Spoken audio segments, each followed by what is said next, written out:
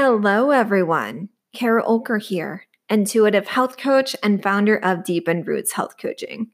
I host my own podcast called Deepened Roots Podcast, and I do it all from Anchor. If you haven't heard about Anchor, it truly is the easiest way to make a podcast. And here's why.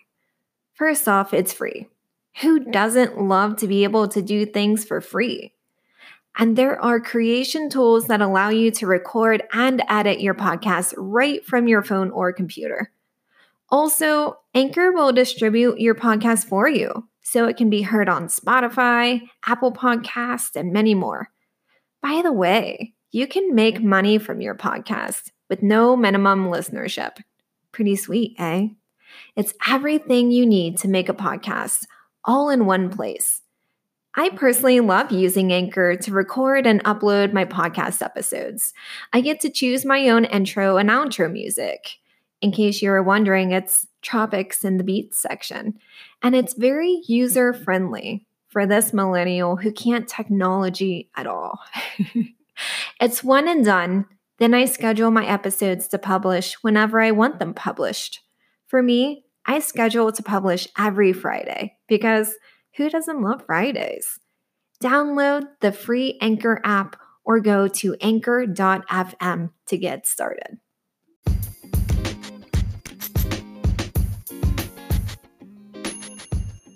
Hello there. You are listening to the Deepened Roots podcast. My name is Kara Olker, certified health coach and founder of Deepened Roots Health Coaching. You can check out the services I offer on www.deepenedroots.com, and you can also find me on Facebook under Deepened Roots Health Coaching and Instagram under Kara_the_health_coach. Deepened Roots podcast has been created to give listeners an inside look into my health coaching business, specifically my one-on-one 90-day program, which helps my clients establish habits that serve them and developing intuition around their thoughts and gut health. I use science and logic, and I also use the power of thoughts, feelings, and intuition. Trusting your gut is not an option in my world. So let's get started. Welcome to episode 5.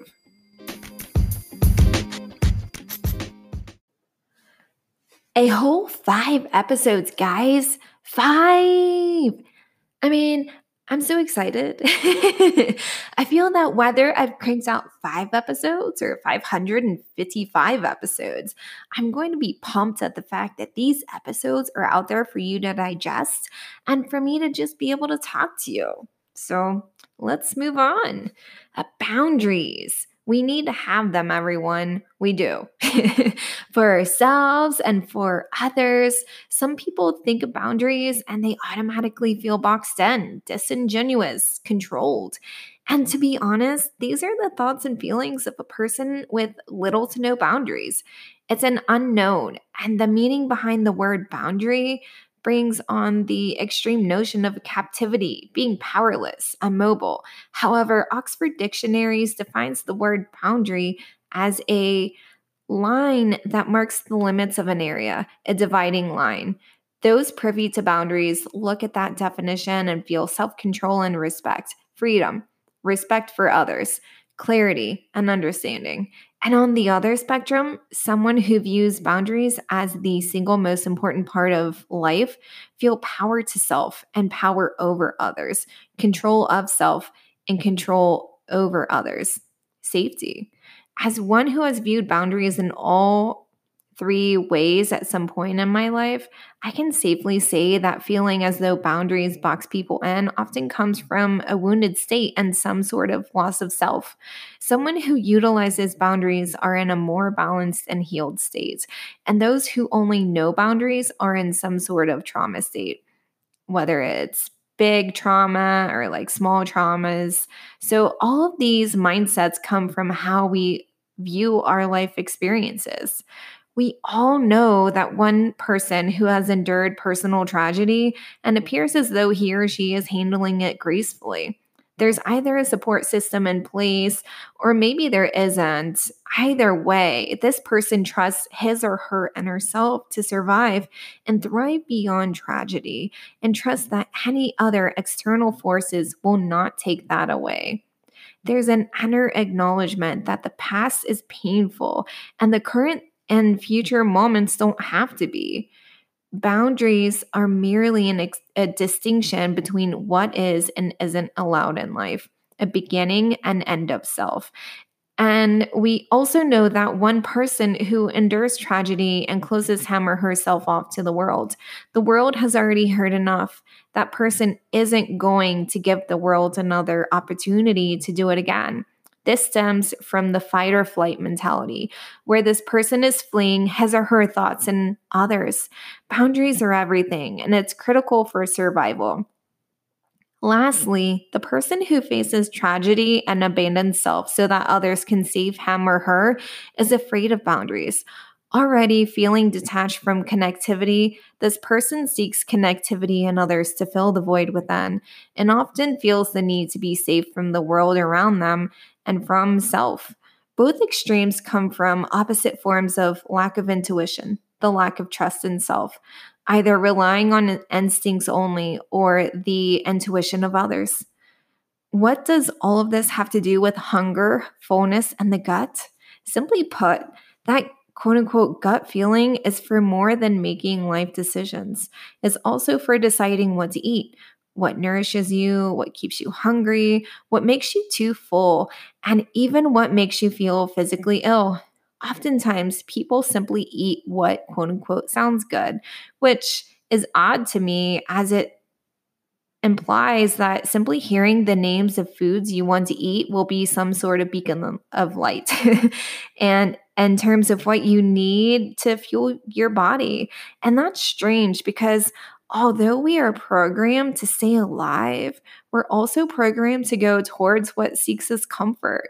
So, what quote unquote sounds good will most times be a cheeseburger with extra meat and cheese and all the fixing with fries, and we're going to eat it all in one sitting. At least that's what sounds good to me.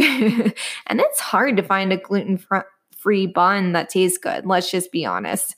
Yet, as much as something sounds good, it's going to be more than likely too much of what you need to digest at one time. It's going to roll right over those boundaries your gut is trying to set for you in terms of hunger and fullness. Those who are programmed to deprive themselves will look at a light salad with greens only and no dressing as quote unquote sounding good. It's enough for them to just barely get over the hump of feeling hungry. This is a matter of establishing too many boundaries around food as if it's going to hurt you.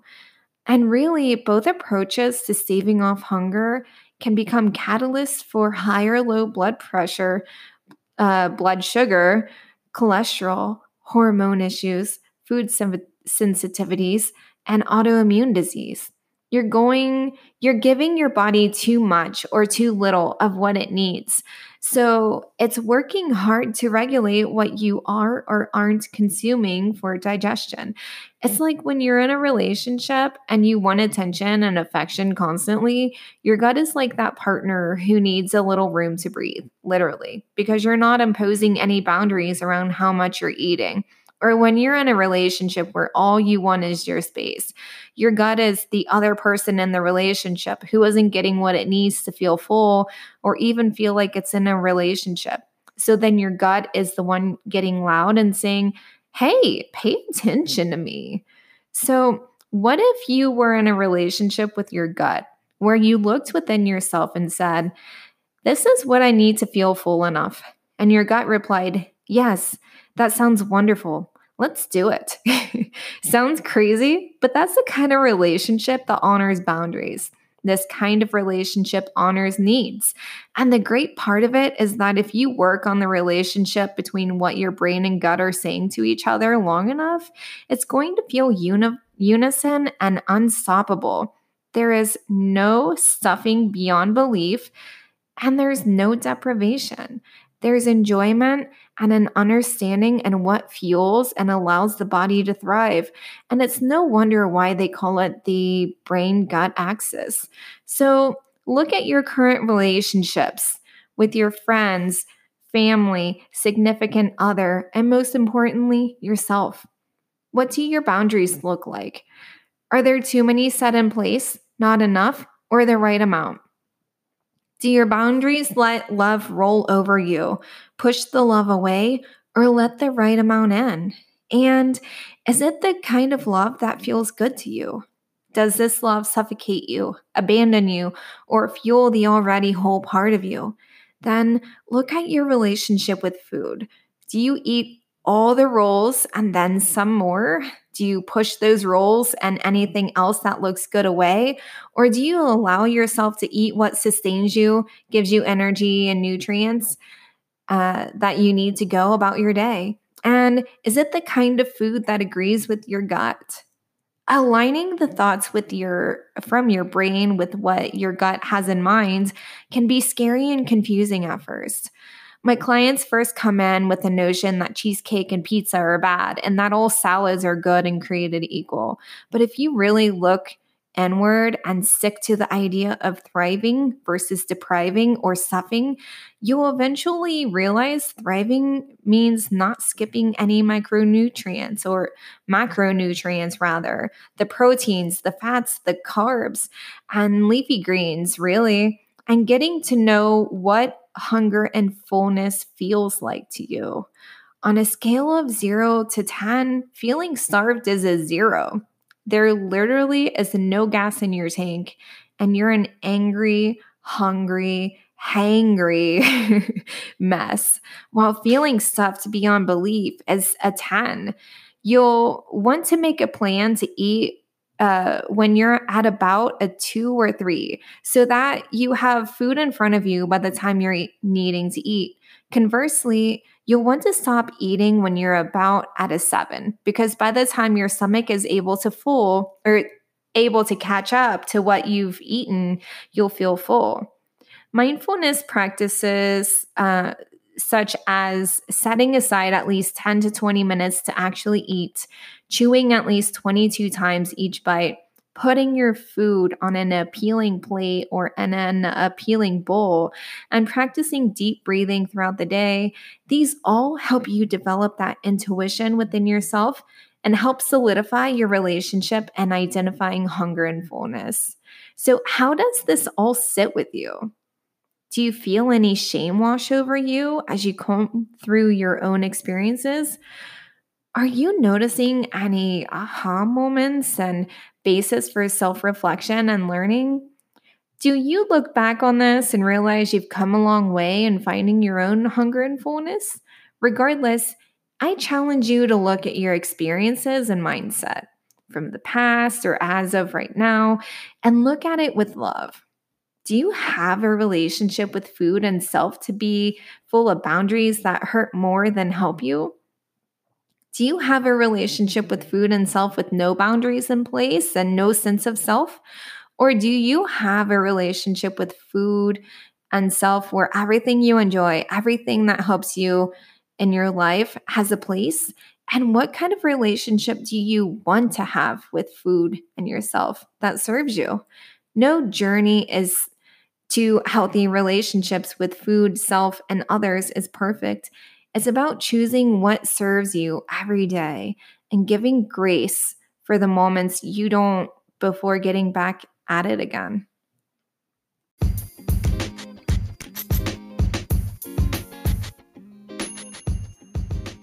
My podcasts are going to continue to release every week, and I'm going to continue elements of my one-on-one 90-day program that is founded on the concepts of acting out of fear versus abundance and what serves you.